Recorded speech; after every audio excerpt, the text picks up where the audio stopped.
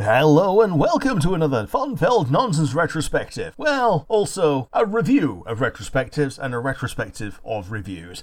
I'm your host as always, Rick. Joining me equally as always is Devon. Hello, although I would have worded it as the Nonsense Review Reward Show, but we want to keep it as a retro because we're weird. It's a retrospective of reviews, a review of retrospectives, a award show, there's a couple of stinkers, and it's basically a big old extension of our usual final three to a degree, but extended into a big old show of this year on Nonsense Review.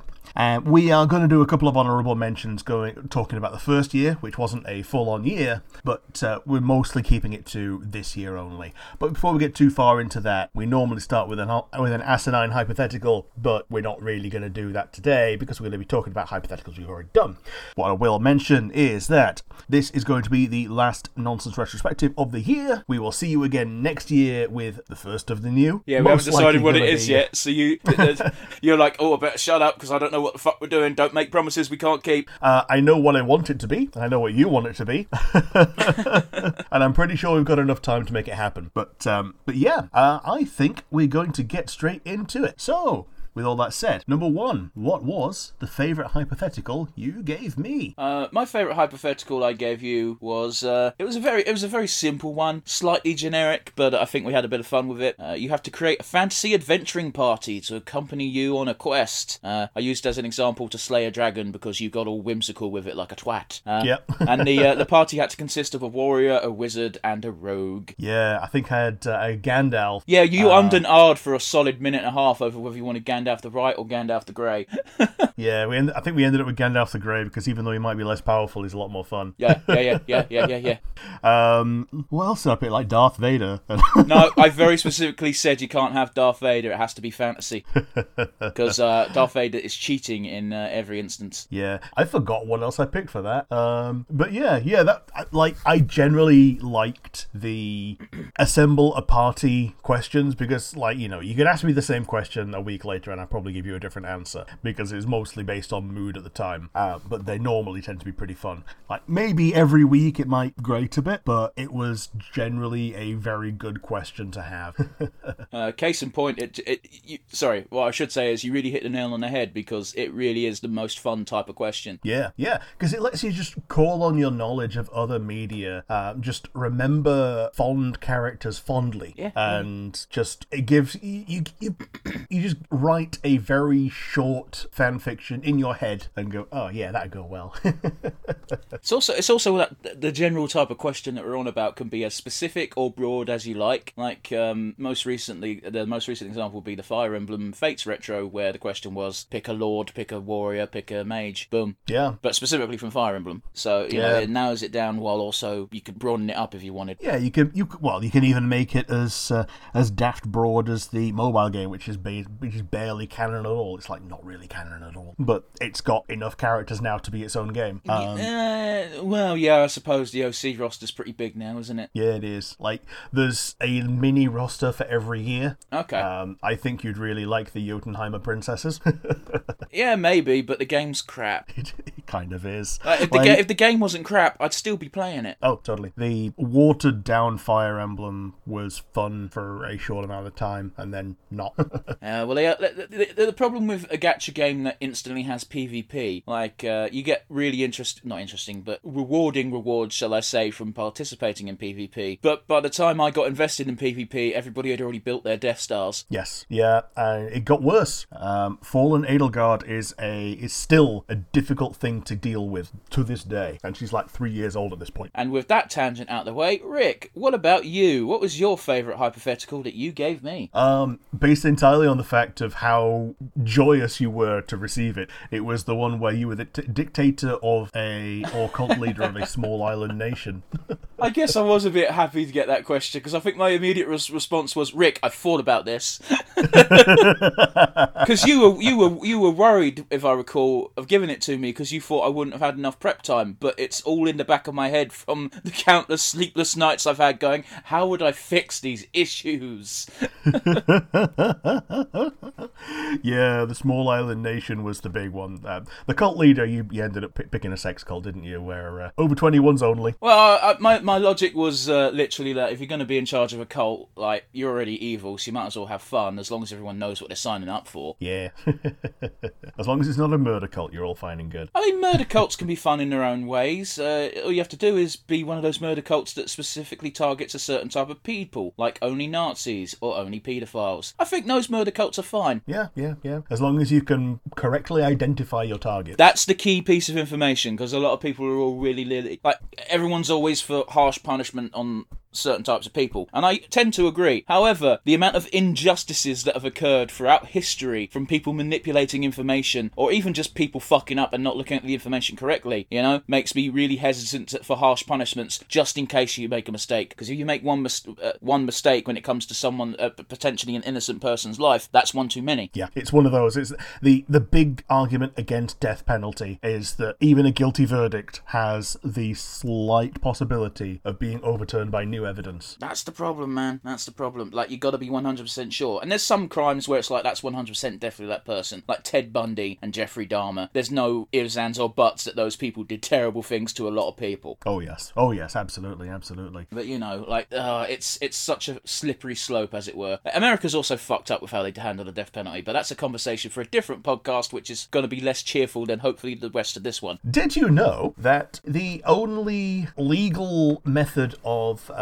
killing a prisoner is a lethal injection that no drug company wants to be known for making? What do you mean? So they came to the idea of the death by lethal injection rather than the electric chair quite a while ago, like in the 70s, and no drug company has put in research and development into developing a better, safer, and more accurate lethal injection.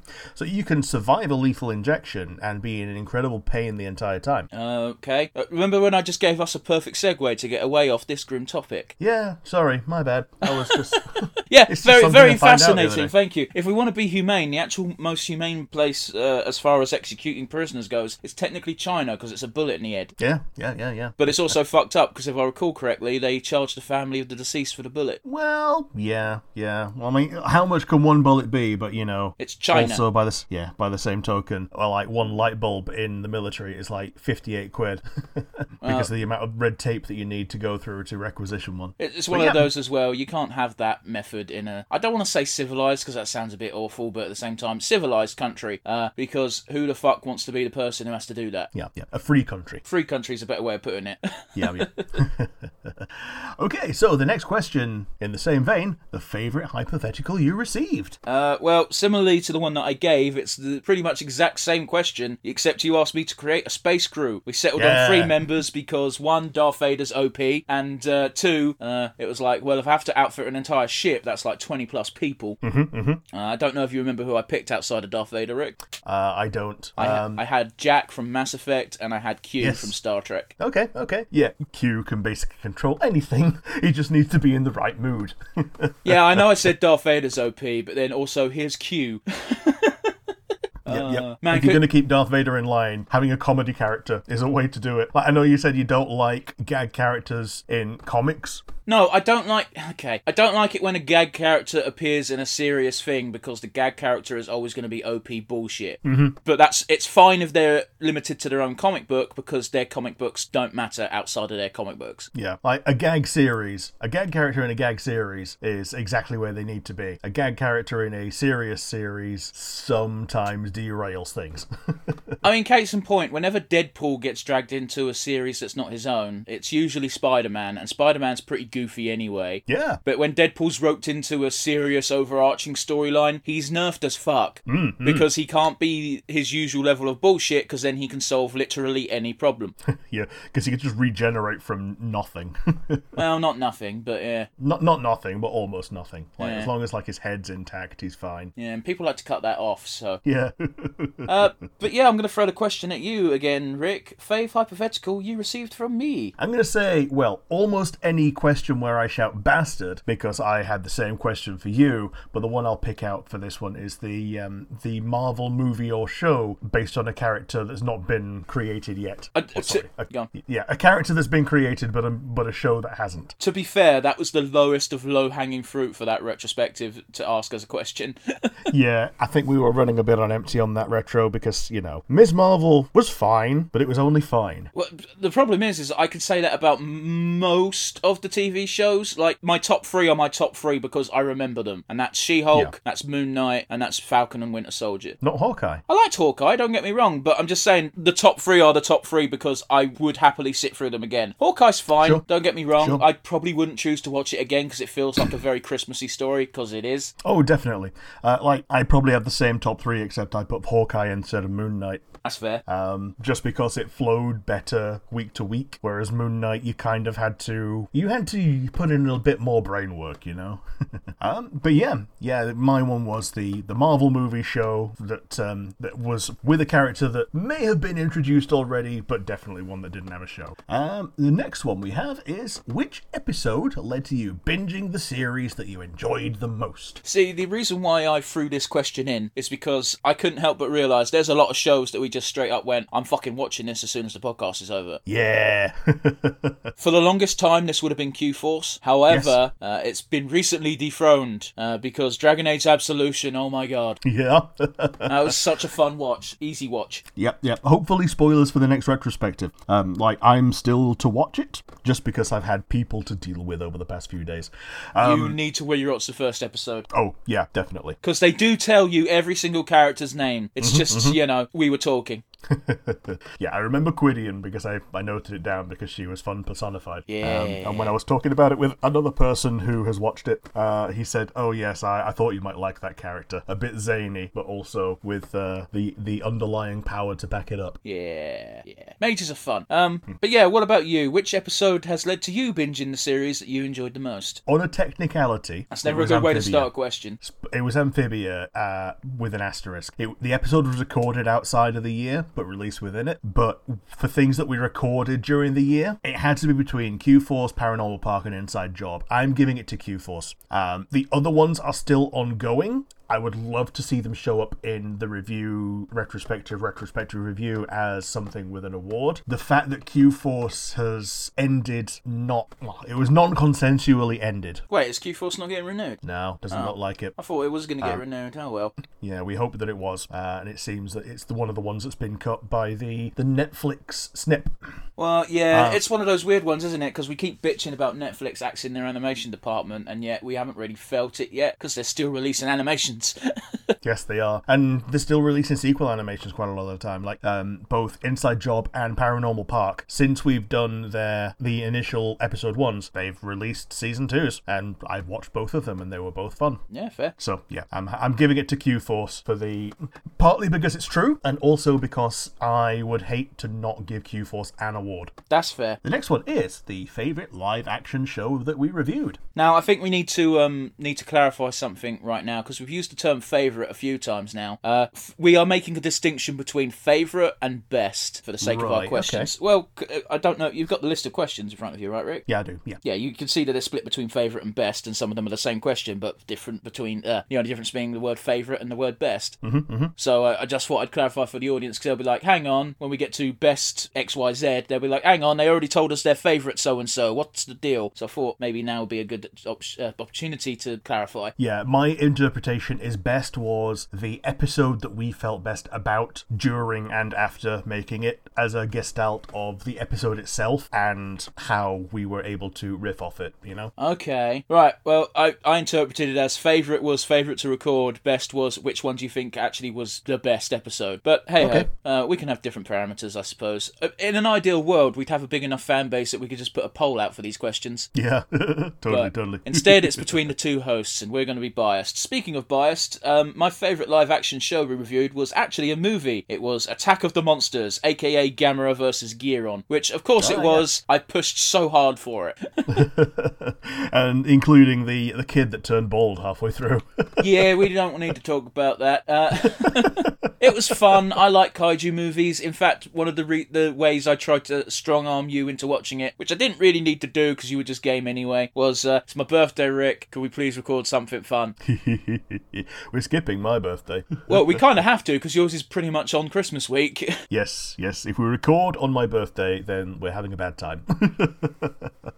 That's valid. But yeah, that was my favourite live-action show to review. It was just nonsensical fun, which, fits the theme of the shows. But what about... The number of times we saw something daft happening and I just went, what the fuck? It's just like, that's basically old-school Godzilla in a nutshell, is like, this is dumb, I love it. Yeah.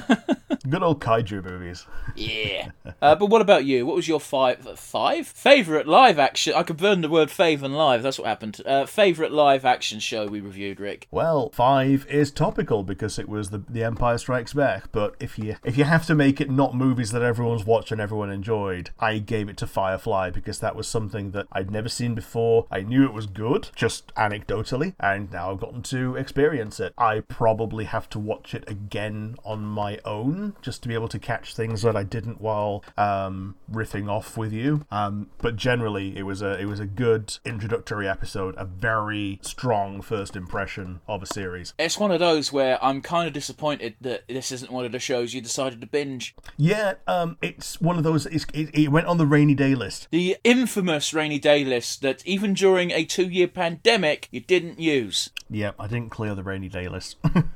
You didn't touch the fucking rainy day list. I touched a bit of it. Oh, I don't believe you, sir.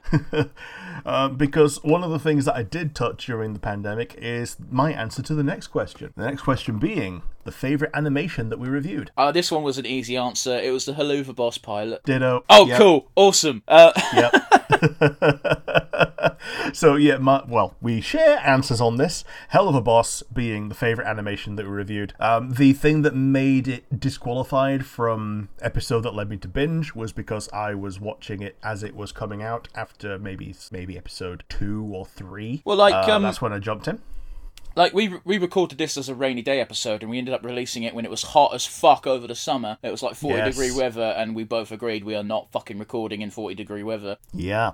Because behind the scenes, and I think we mentioned this at one point in another episode, when we record... I live next to a train station, so I have to have the window shut if I'm recording, otherwise you'll hear a train every 2 minutes. And when it's hot, you have to have the window open, otherwise you cook, because it's literally an oven. Yeah, and also we were using laptops, or in your case a PC, to record. They run hot. The hotter they run, the hotter the room gets. It all adds up. And also no fan, because if I had the fan on, you would hear it. Yes. Yeah, absolutely. But it did give us a great title, because the title of the episode ended up being It's Hot as Hell, so here's Helluva Boss.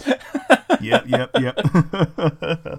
Wasn't the Helluva Boss retrospective something like we don't have to explain taps? No, that was the... I think that was the actual debut of Season 2. Right, yeah. Because our retrospectives just have the title of the show we're retroing. Yeah. In such a short period of time, we ended up with 3 Helluva Boss episodes. The pilot, the retro, and the Season 2 premiere. Yeah, and we had this really weird scenario where Sod's Law, just because of how we did it, the retro for Helluva Boss came out before the pilot did. Yeah, it did. In fact, you even made reference to our Helluva Boss pilot episode that we reviewed, and I did the thing I like to do, which is Rick, that's not come out yet. Shut up. Yeah, the good old yep.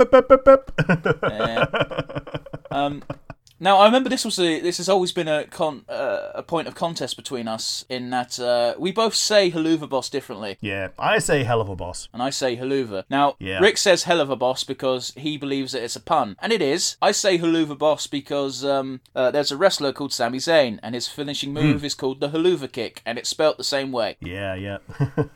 Also, I think... Go on. I was going to say, it does look like it could be the name of a cheese.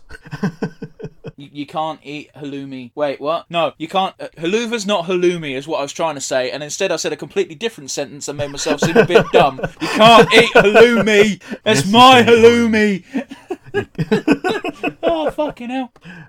Little tangent. I remember I was introduced to halloumi by an autistic person that I used to know, and he loved cheesy chips, but he didn't like melted cheese to collect at the bottom of his bowl of cheesy chips. So he introduced me to halloumi, the cheese that grills and does not melt. That I can listen. All right, that's crazy. The thing that he initially started with, but I get it. Yeah, totally. Like, older people love putting things on their roast dinners, for instance. So my folks love their cauliflower cheese. They love putting jam on their meat, and I think neither of those mix well with gravy. I don't think cheese mixes with gravy. I don't think jam mixes well with gravy. I've never thought to try it. That generation just loves it. Well, that's the generation that's like, tripe. Yeah. Not quite. The generation before was the one that loved tripe. My grandma even enjoyed green tripe, which is unwashed tripe. Yep. And we were encouraged very strongly to try tongue sandwiches, for instance, because A, it was good tongue, as so it was called, and B, it had been bought, so shut up and eat it. Yeah, okay, but being from a poor family, I can understand the shut up and eat it part. Rick, for the benefit of our audience that may or may not be British, which seems to be most of it according to the statistics, what is tripe? As far as I'm aware, it's cow intestines. I thought it was sheep intestines, but go on. Okay, might be sheep as well. But yeah, generally it's intestines. Rick, that might be a Welsh thing, to be fair. Okay. Yeah, it's intestines. And if it's green, it's unwashed. If it's white, as it normally is, it's basically just been essentially bleached and sold. And it's just this goop, not even goopy, it's like this leathery mass that you boil for a month. Ugh. And yeah, like my favourite way of consuming intestines is as a sausage casing. I keep because it's the thing that cooks the most. There's a girl at work who I keep grossing out because not in a weird way. Whenever sausages get reduced, she always says, "Oh, do you want some sausages? They're cheap," because she knows I love me sausage. And and I'm just like, "Oh yeah, arse and hooves, that's what I like." And she's always like, "That's fucking disgusting." I'm like, "Okay, but that's what it is." An intestine meat balloon. Yeah. Now that sounds like a joke that would be in Haluva Boss. Yeah, like an animal balloon animal. Ugh. Oh, stupid. I love the joke of a balloon animal snake just being the balloon. Yeah. Although I do prefer the more technical gag of I can't do a horse with legs, so here's a horse that's had its legs cut off because diabetes. Good old Blitzo. The next one, the best hypothetical question, separate to favourite that we gave or received. Yeah, okay. My answer is a pretty recent answer, truth be told, and I may butcher the exact wording, so apologies on that. But I think the best hypothetical question given was, there's a manga that exists, Rick, as you told me, where someone basically got isekai'd into Dragon Ball universe as inside the body of Yamcha. Yes. What side character would you do this with? My answer ended up, of course, being Minata, because don't be an awful pervert rapist, and then, you actually got a pretty decent life for yourself. Yeah, you do. Even if you do look like a grotesque balloon boy. Yeah, with his circles on his head, which turn out to just be his hair. Like, he's not a very good designed character. Like, he's gross looking, but, I think make him smiley and helpful, and all of a sudden you've got a normal, nice guy with dwarfism. I think he's intentionally made to look a bit gross, because if he looked even remotely attractive, then some of his behaviour would be excused immediately. Yes, and that's a terrible commentary on the world, and yet also true. I mean, look at the go-to example I like to point to, because young girls always swoon over him. Professor Snape in Harry Potter is an awful human being, but he's played by Alan Rickman in the movies, so... Yep. An attractive older man. The other one that I'd point to is Chris Brown, who is a literal physical abuser who punched Rihanna until she was bruised, and yet all of his fans think he's still wonderful because, he's still good looking and he still makes music. I'll be absolutely honest with you, Rick. I genuinely thought Chris Brown had fallen off the edge of the earth. But he might as well have done. Well, I've never heard any story about him since, and I was like, cool, good riddance to bad rubbish. Because you're really understating things by saying that he bruised up Rihanna. He fucking smashed her face in. Yeah. Didn't she need to go to hospital? It was ridiculous, I'll put it that way. It's one of those other examples of I believe he just paid a fine. Yeah, by bruised, I mean actually beaten black and blue. It's it was despicable. I don't know how spousal and domestic abuse is bullshit anyway, but to that level, I don't know how you can possibly excuse it. Yeah. On that fun note, what about you, Rick? What was your best hypothetical question, either received or given? I liked the drunken necromancer's camping trip. It didn't have to be a necromancer's one, but all the answers I gave were people who had passed away. Oh, yeah. So it was Freddie Mercury, Robin Williams, and the one that sparked the most conversation, Marie Antoinette. Yeah, because that was such a weird one. Yeah.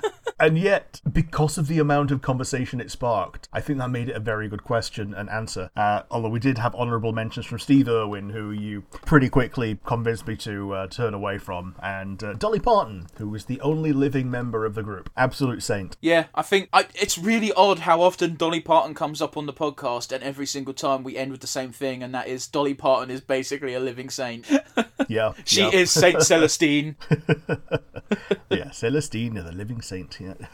I mean, shit, they're making a Warhammer thing on Amazon, maybe. Yeah. I'd fucking petition for it. Just ask Henry Cavill to just invite Dolly Parton. But I can imagine Dolly Parton agreeing, doing the bit, and having no idea what the fuck is going on, but smiling all the same. Yeah. Now we get into the best non-stop review. These are all Stevens. They are, so far. So far. Yeah, we've got a string of questions at the moment, which is basically best of what of XYZ show. Because believe it or not, guys, we have 3 different shows. But yes, as for the question, I don't know if it was the best one to listen to or the best produced, but it was my favourite, and I'm kind of rolling it into as best because the Stevens they're all the same. Formula Rise, you know what I mean? Yeah, Steven discovers something. He realises and actually somebody cries, normally Steven, and then there's a resolution. I meant our formula, not Steven's formula. Oh yeah. Out of all of our shows, the non-stop review is literally we watch the thing, we discuss the thing, and then we fuck off because it's a short format. So yeah, and we add to the board for this year. Yeah. But yeah, that being said, I think the best non-stop review was episode 35, Mr. Greg. Okay, yeah, that was a strong one. It actually dealt with some themes of loss, but also gave us a banging song. Yeah, but the reason why I point to it is because it's one of the episodes that got me mildly interested in Steven Universe, because weirdly it's one of the ones I saw in the wild. Yeah. And without any context, it was a good episode. And after watching it for the for the non-stop, I then had the context and it only got better because, yes, honestly, the nature of Pearl and Greg's relationship in that, they're amicable, shall we say. It grows a bit beyond that by the end. Isn't very well established anyway, because we've got 2 flashback episodes before this? Yeah, because before this we've had, turns out, intentionally not very much of Greg, because the gems are actively trying to exclude him from Steven's life. But now he's a millionaire, so... Yeah. Now he can provide the human portion of Steven's life without the compromise that is... He's not a deadbeat dad, he's the opposite. No, he's not a deadbeat dad, he's a poor dad. Yeah, he's a poor single dad who happens to share custody with a bunch of gay space rocks. Yeah, lesbian aunts. But yeah, what about you, Rick? What was your, in your opinion, the best non-stop review? I disqualified Bismuth because I thought he was cheating, because it was pretty much the highlight of that season. The one that I actually picked was Hit the Diamond. It's possibly my favourite Steven episode ever. It's very fluffy and fun. Yeah, it's the perfect balance of gem stuff and goofy shit, because it was gems doing the goofy shit themselves. And it had pretty much all the characters we cared about, including Ruby and Sapphire, because Garnet split up for that episode. And I think we riffed on it pretty well. I mean, I distinctly remember my favourite moment from that was literally was it my favourite moment or your favourite moment? I enjoyed the fact that throughout the episode, Ruby, while going undercover as a Ruby, was constantly flirting with Sapphire. Yeah. I also didn't see the ending coming of the season with the Ruby incident, so... Yeah. It was a great, setup in that you didn't expect anything to come of it, and obviously it did. They came back all angry. We went to Neptune. There was no one there. It's it's so weird because the Rubies were pretty much the entire time watching them goofy and fun. It was really adorable seeing more than one of them blush at fake Jasper. But then you got to the final episode where the episode was literally just Steven and the boss Ruby in a bubble, and it ended so poorly. Yes, it did. And this is the same Ruby that just turned and said thank you when they were given the fake tip during this episode. I didn't even clock that, to be honest. Yeah. But yeah, the next one is the best nonsense retrospective. I had to and ah over this one, Rick, because we've done a few this year. Yeah. I think I settled on a very fair result. I forgot to note down the episode number, so apologies for that. But I think I've also forgotten episode numbers on all of these. But I think the best nonsense retrospective that we did this year was Amphibia Season 3. Okay, yeah, because it was the one that actually had the ending of Amphibia referenced and discussed. Yeah, it's a pretty good one. Yeah, it was also a long one. Yes. I think it's one of the benefits of switching from edited to long form like we're doing now. Yeah, pretty much, man. It's one of those where you can tell a lot by how interested we are in, one, the source material, and two, how much of said source material exists by the length of an episode. This one was well over 2 hours. Yes. It might have been our longest one to date. I don't think it was. I think the Owl House might have beaten it lengthwise just. But hey, it is what it is. But yeah, I enjoyed recording it because, honestly, I think this one got delayed like 3 weeks. Yeah. Because it was like, Rick, we need to do the Amphibia retro, and it's like, cool, I need to do this on that day, and it's like, fuck. Oh, yes. So it was like, I think we were filling time with stuff that wouldn't be as intensive. Yeah, things that we didn't have to write out as interesting notes for. Well, that's the thing, isn't it? We were invested enough in Amphibia, specifically Season 3, because Season 3 is the end. Yes. That I had notes on every episode. Yeah. And also, this is the season where we joined Amphibia when Season 3 had just premiered. No, I joined it when Season 2 had just ended. Okay. Yeah. So we had the initial review episode when Season 3 had started, and that's when I got introduced to it. We had like 5 episodes of Season 3, and then another 5, and then a big old hiatus, and then the rest of Season 3. Yeah, Season 3 was fucking weird. Yes. But I also think that pointing to Season 3 of Amphibia is a great example of what the Owl House Season 3 would have been if they didn't decide to cut it. Yeah, absolutely. We saw snippets of it in the new opening. Yep. And there's some very obvious parallels between the two shows in Season 3. They both end up in the human world. In the human realm, with some fantastical otherworld characters just trying to live some slice of life daily life. There could have been some slice of life episodes. There could have been some plot episodes of how to get back again. Oh, the beach episode we missed out on. Yeah. Curse you, homophobes! Not necessarily to blame this time, but fuck it, I'm blaming them anyway. Yeah, we got Morning Mark to fill in some of the blanks, like the making the 5-minute presentation on Bi Pride. Yeah, by the way, if you like the Owl House and you want some fluffy comics, Morning Mark is great, except he does like to sprinkle in some fuck you ones in, which just hurt the soul. Yeah. But to avoid spoilers, Rick, what about you? What do you think the best nonsense retrospective was this year? Yeah, mine was the Owl House Season 2 retro. There you go. Yeah. The reason that I gave it to that was because it was a time capsule into the limbo. We both adored the show.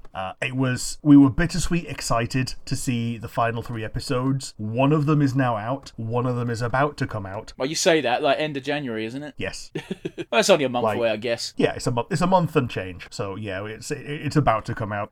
Yeah, when we made this, it was in the limbo between the 2 seasons. This was all we had at the time. And there were a lot of hopes and dreams. Many of them have been addressed, apart from the obvious of, it's not been uncancelled. It's, they're still having to wind up, wrap up and all that.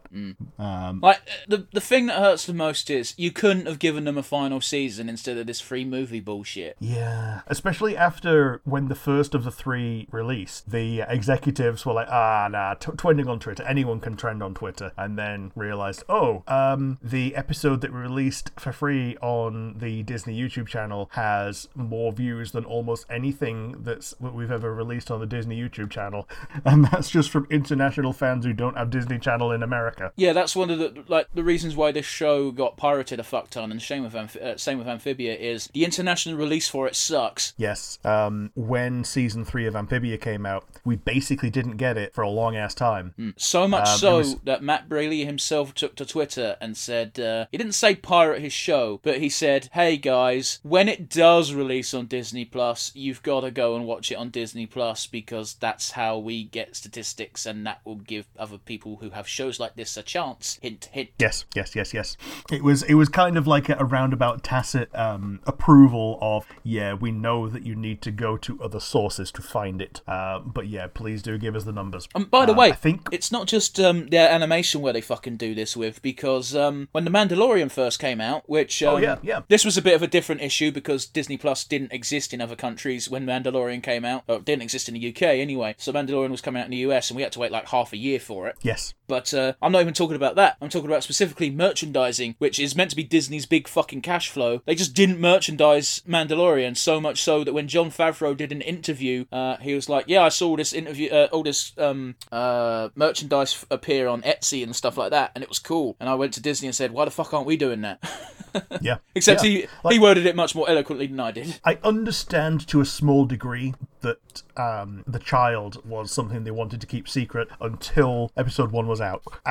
And they kind of wanted to keep it secret because of other territories that weren't getting the Day Zero Disney Plus release, because, you know, they didn't have Disney Plus. The thing that also bugged me about that is that we still had to wait week by week, even though it was already in the universe. Oh, yeah, that's why I didn't buy Disney Plus until Mandalorian was finished out. Yeah.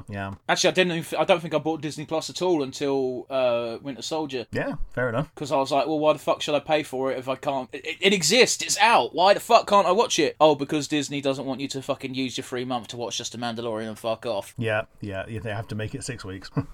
But it's like you're gonna lose those paying customers anyway, so why do you give... all you're doing is making more people pirate your shit, that's all I'm saying. Yeah, you're making the ones that want to be honest only stay for 2 months rather than only staying for 1 month and then cancel with a bad taste in their mouth as well. Yeah. What are we talking about? Owl House, Amphibia, etc. The next one is the best nonsense review that we did.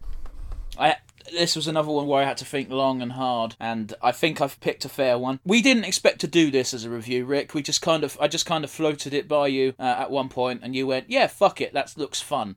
And the movie was fun. The episode turned out great. I'm going to give it to episode 67. It's definitely cocaine, aka the Chip and Dale Rescue Rangers movie that came out this year. Yes, that was a good one. I don't think I expected to enjoy it as much as I did. I thought at best I'd get a nostalgia boner, which trust me, I got, but it was also just a fun movie. Yeah, we also watched it pretty close to release as well. If we hadn't have picked to do it for a review, I probably would have watched it on my own in bed and had less of a fun time just because I wouldn't have had someone to react with. Yeah, man. I don't think I would have watched this on my own. I think this is one of those movies that does get a big benefit from reactions. Yeah, like you were spoiled on one of the surprise funnies, but I sure as shit wasn't, so yeah. That reaction to Ugly Sonic, I think, was probably the purest we're ever going to get on the channel.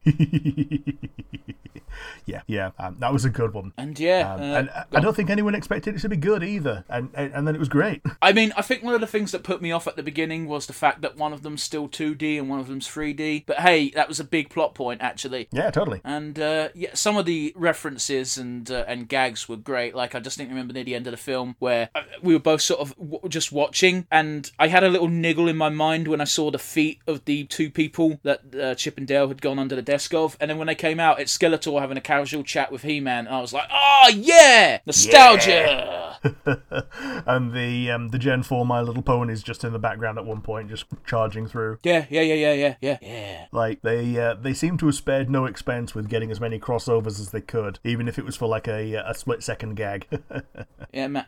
And it was all fun. Like, they were mostly just harmless visuals, so I can't imagine many people had issues with lending them to fucking Disney, of all people. Yeah. But yeah, I definitely think that was our best episode of the Nonsense Review, at least. And I have to turn the question back on you, Rick. Yeah, I'm going to go with Paranormal Park. I think this contended with Q-Force in terms of one that was both a good review and a good episode to watch. The reason I give it to Paranormal Park over Q-Force is because the downsides of Q-Force, as in how the commentary got a little bit real sometimes, was that much more somber. Paranormal Park was a much more optimistic and quirky opening, and it entered both of our clean plate clubs for that season at least. I do think that you might be misremembering it a little bit, because we had the overhanging story thread that we didn't get answered in the first episode of why Barney wanted to escape his house. Yeah, so we didn't know that, and it's basically revealed very early on in episode 2. We didn't know the reason, but we knew he didn't want to go back home. Yeah.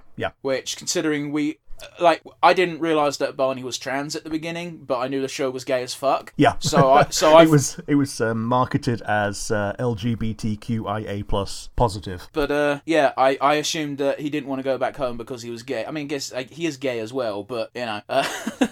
Yep. I assumed it was just you're not going to be gay in my house, get out. But no, it was actually kind of worse. Mm-hmm. And it's like they reveal later on that it's not as much that as the family not sticking up for him in front of the grandma, who's really, really stuck in her ways. I mean, I think it's either episode 2 or episode 3 where Barney says, "Why can't you go back to being XYZ?" to his dog, because his dog's been possessed and can talk now. And the dog says, "You sound just like I can't remember the Meemaw." Yeah, Meemaw. And Barney doesn't get it, and then he does get it by the end of the episode, and it's like, oh fuck me, that's ooh. Yeah. I think it's in season 2 when he sits down spoil in the it. diner with. Okay. I haven't watched season 2 yet, bro.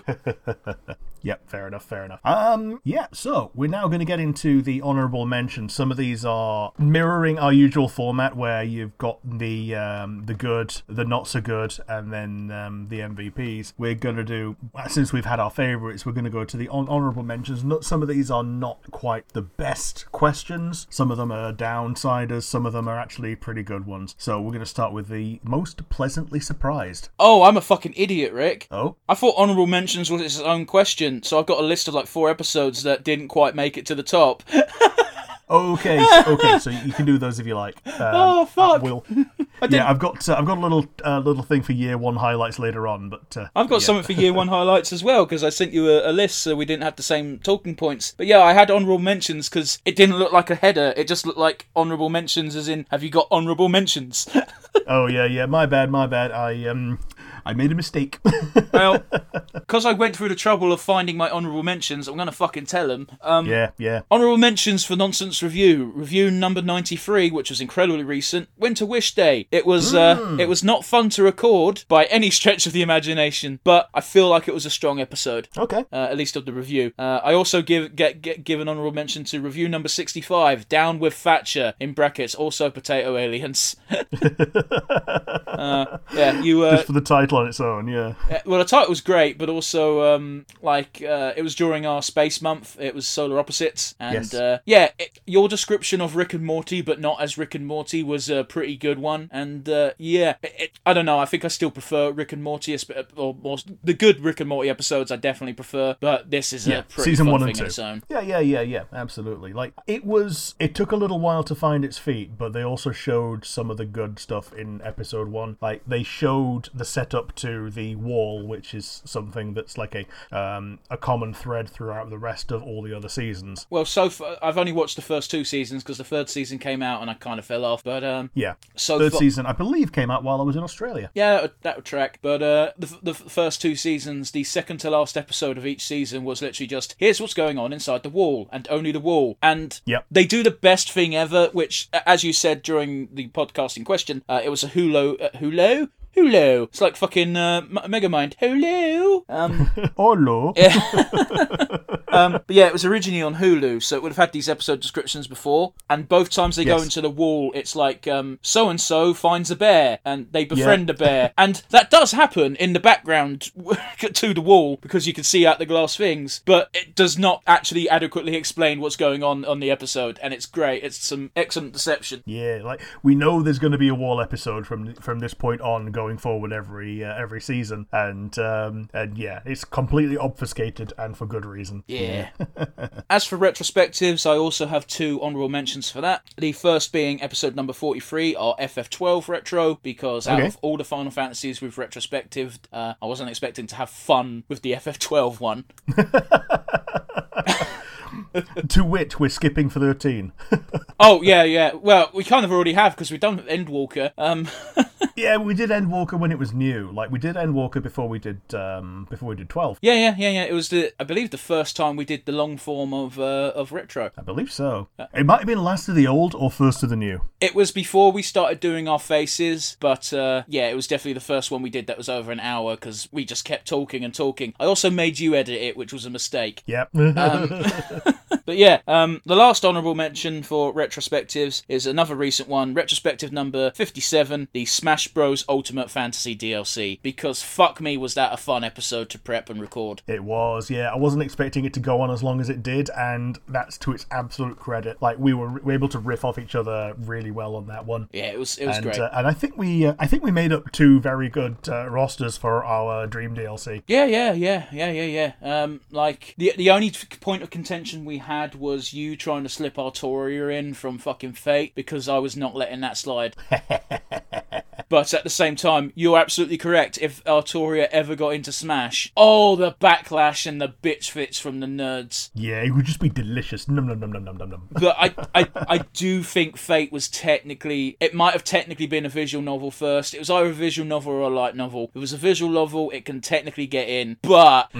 Yeah, I knew the visual novel came before pretty much anything else that I've consumed. I have a Fate manga that's very definitely based off the anime, which is very definitely based off the visual novel. Which, again, I don't know if the light novel came first or second. Yeah. By the way, for those of you who aren't weeb enough, light novels are literally just fucking books, but about anime, and I don't know why they've got their own name. Because they're thin. Yeah, but in which case, that's just a fucking book, isn't it? It's not a novel. Yeah, it's just a short book. Bear in mind, novels are like 50k plus words, so, a book being less than 50k doesn't necessarily mean it's a short story, Yeah, I guess the difference is book can mean anything. It can mean like a picture book or a colouring book or whatever. So they're specifying that it is a storybook. Do you know what I think it might be, thinking on it? Because, but depending on what alphabet they use, a light novel could actually be incredibly thin while also still being technically over like 50k words in English, but it wouldn't be 50k words in Japanese, would it? Right, okay, yeah. Because like one kanji can be like a 6-word phrase. Yeah, exactly. That's what I'm thinking, maybe. Maybe that's why they're called night novels. I still don't think they need their own fucking word for it, but it would make sense. Yeah. But yeah, that does it for my honourable mentions. Apologies, I misread that. I really did. Yeah, my bad. So, we're going to go into the most pleasantly surprised. Well, my most pleasantly surprised has been mentioned multiple times by you. Dead End Paranormal Park. Yeah. I wasn't expecting to enjoy this. Not because I dislike the art style or anything. It looked interesting. But because it was advertised as LGBT friendly, my brain instantly goes, I hope it's not one of these shows that's just gay for the sake of gay. Yeah, and it's not. Oh, no, far from it. There's nothing wrong with shows that are gay for the sake of gay, as long as they're transparent about it. But, if you watch something just because it's gay, do you really care about the content? I don't know. I'm trying to sound not like a dick here, but, there's some content. Like, it isn't just gay stuff. It's like, sport. It's the fucking David Mitchell bit of, football. Who will win the football? But instead it's gay. Who will be the gay? Yeah. Spot the representation. Yeah. Which I think everyone can agree sucks. Yeah, it dilutes the media that it's injected into unnaturally. Yeah. But yeah, I enjoyed the fuck out of Dead End Paranormal Park. I actually ended up watching season 1 before you did, and then season 2 came out, and you binged all the way to the end of season 2. So now you've leapfrogged me because I need to set aside a day to binge. Yeah. Season 2's a good one. But yeah, what about you, Rick? What were you most pleasantly surprised by? It was the new DuckTales. Ooh. Yeah. I wasn't expecting that the ancient and modern formula would give another crown to the modern take. Because DuckTales Basic, like the 80s, 90s one, is like a bastion of nostalgia, and those are very difficult to overcome. But I think we did, in the fairest way possible, evaluate the two against each other, and David Tennant's Scrooge is a very fun take on Scrooge. Yeah, it was a decent casting. I will say this, I might have brought it up in the episode, I might not have, but when I used to go visit my nan during the last year and a half or so, she'd be like, oh, is there anything you want to watch? And I'm like, I don't watch TV. But in order to avoid watching Judge fucking Rinder, because as sassy as that man is, I fucking hate that show, I was like, fuck it, Disney Channel. Oh, DuckTales, the new DuckTales. I don't know anything about this show, but it's animated well. Oh, David Tennant's okay. Oh, we had some luck with the Danger Mouse episode. Yeah, let's do another one. Let's do another old versus new. Rick, do you want to do DuckTales? Yeah! Yeah. I had stayed as far away as I could from the new DuckTales, partly because I knew that this was going to be a thing more recently, but before that it was a case of I had a bit of nostalgia. It turns out the most nostalgia I had was for Tailspin and not DuckTales. That's fair. Because I was like, 5. Dude, do you know how much willpower it's taking not to go ooh every time you say DuckTales? Oh. Yeah, even if you've not watched DuckTales a lot, then the ooh is still in your head, yeah.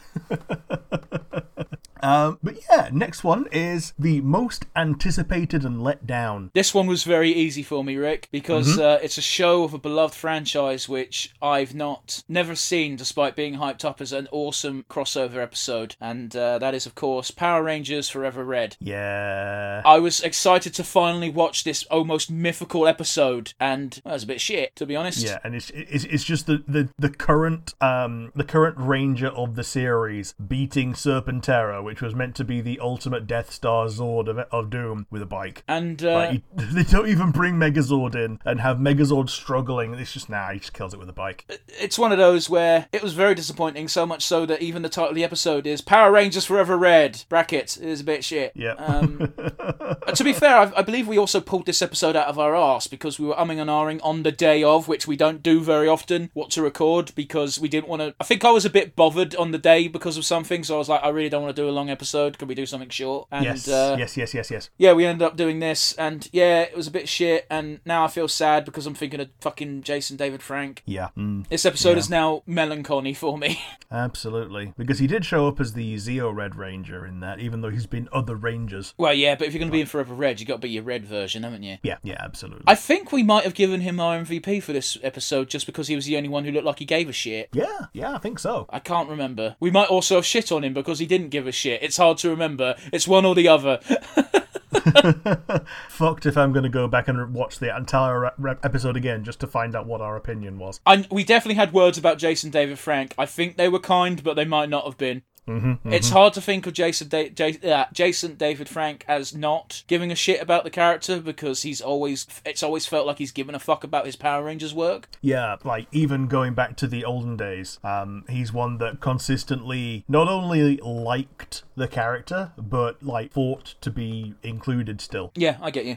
But yeah, what about you, Rick? What was your most anticipated and let down? It was Farzar. I was hoping for like a dark comedy She-Ra, and we ended up with a cringe comedy stoner version of Futurama, and not in a good way. Which is very odd for me to hear from you because you've defended it like 2 episodes ago. Oh yeah. So the episode that we reviewed was a weak episode. It was not that great of an introduction, but it seems to find its feet quite a lot. And I was going to say that Paradise PD has the angle of like social commentary, and this was the chance to be its own thing, and yet they just chose not to. If like I just wish the show was more like its opening credits. Okay. And yeah, I did finally watch the whole thing. It does find its feet in my opinion, but it kind of Netflix-itis all the way down. Well, it's one of those where I can't share your opinion of it being the most anticipated and let down because I've been very vocal every time it comes up. This might be the 5th time I'm saying this of I thought it was going to be shit just looking at it. Yeah, fair enough. I think we did it because it was part of our Space Month, wasn't it? I think it was, yeah. Should have done Return of the Jedi instead.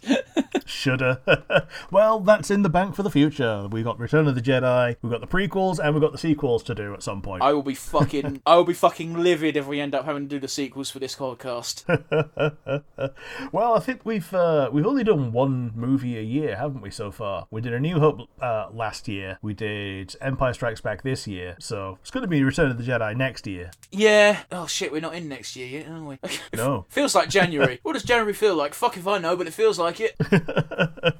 We've not even had Christmas yet. Yeah, I know, man. This comes out 2 days before Christmas. Aren't you guys lucky for our last-minute Christmas gift to y'all? Yeah. The next one is the biggest stumbling block, i.e. what would you change about a particular episode? Well, I've got two for this. The first one's kind of cheating because it wasn't this year. It was last year. I'd go back in time and make sure I selected the correct mic for the It's Vaguely Asian extra credit episode. Oh, yes. It still has no viewers. We're fine. Yeah, I know, but I believe it's gotten 1 or 2 listens on Anchor, but it's like my half of the audio for that is completely turd. I stopped recording, but in order to listen back to the audio, and it was just sounded like I was underwater. It was crackly. It was horrible, and I went, Rick, I don't know why it's exported like this. And then I went back into Audacity and saw that the Yeti was not selected. Yep. And thankfully you don't have to use the word Yeti out in the wild very often. Yeah, I know. For those of you who aren't aware, I can't say the word Yeti anymore normally because of fucking... I've forgotten his name, but he says it's so weird. There's a wrestler called the Yeti who ain't a fucking Yeti, he's a mummy. And when he comes out, the guy on commentary just goes, "It's the Yeti!" And fucking hell, it's one of those WCW clips everyone should watch. Yep. He then comes out to the ring incredibly slowly and stumbling and non-threatening at all, wraps his arms around Hulk Hogan and bums him. Yep, yeah, he does. But yeah, on the off chance that's not allowed because it was technically year one, the thing... I'm allowing year ones for this because I didn't think there were any really this year. Okay, fair enough, in which case I'll keep Marvel One a secret and you'll just have to guess as to what I hated. Oh, well, you can say it. I've got a couple on this, but yeah, go ahead. The one for this year would have been, I would have wanted more prep time for when you pissed off to Australia. Oh, yes. We had 5 episodes that we had to record in advance, and because we had to record 5 episodes, if we doubled up on every day from when we learned that was happening, those would have been long-ass recording sessions. So instead, we designated a 3rd day to record additional episodes on, and that's why we had episodes that were sub 15 minutes, which I specified in messages to Rick. We are not doing anything longer than 15 minutes for the episodes I have to edit later. But yeah, that's what I'd change. If I'd have known for a fact that I was going a long time in advance, we would have been able to do things a long time in advance. Yeah, no, I get you. But, this is stuff that we would change, and this is definitely one thing I would change, because while I'm not disappointed or let down by the quality of our work on those episodes, it would have been better to have a better theme than cartoons we could find that are less than 15 minutes long. Sure. But yeah, what about you? What do you think the biggest stumbling block was? Yeah, the early days, the first thing that I think we mentioned was a long time ago, is that I wasn't ready to introduce myself in the first episode. That was something I did consider. Still to this day, one of the funniest things, because unlike you, I was a little bit more prepared than not at all to record audio because I'd done Let's Plays. So yes, you have. I went roaring in and like, yeah, I'm Devon, this is what we're doing, this is my co-host, and I think what I said, it might have been partly my fault, because instead of saying Rick, I went, what do you want to be called? But I did that on air instead of beforehand, so you were like, I'm Rick Asterion, some people know me as blah blah. Yeah, it was fucking daft. It was endearing. One thing I would delete completely is the one time I aired Dirty Laundry because I was real bitter with personal life, and I just wish I'd have said nothing. I don't even know what you're referring to. Oh, it was one time I'd had a real bad weekend with in personal times, and I had a really bitter and dour opening segment to the review, and the review could have done without it. The other thing is I wish we'd have foreseen how bad we'd feel about mocking fanfiction before we actually did it.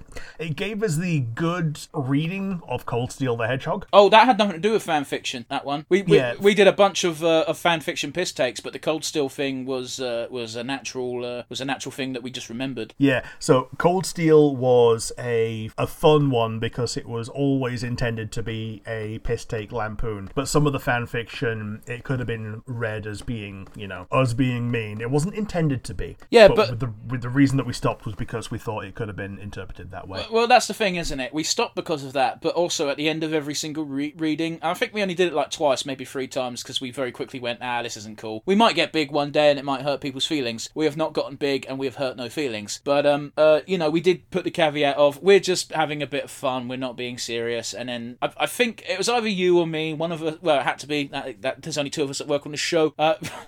We had a conversation off podcast, and I think the crux of it was, first of all, people are going out their way to create content, and you don't want to kick someone who's sharing their art, as it were. But beyond that, fan fiction could also be people who are 12 or 13 writing for the first time, and they might hear two random strangers from across the globe taking the piss out of their synopsis. Yeah, some over 20s bullying children from afar. Oh yeah, I wouldn't have been 30 at the time, would I? Yeah. We're old.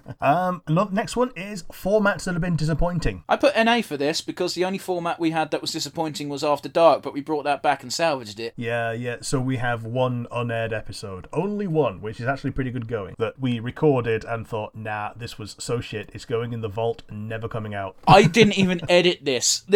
I think we might have made vague allusions to this before, but the second we stopped pressing record, my reaction was, fucking, what was that? I'm not editing that, Rick. It was shit. Yep.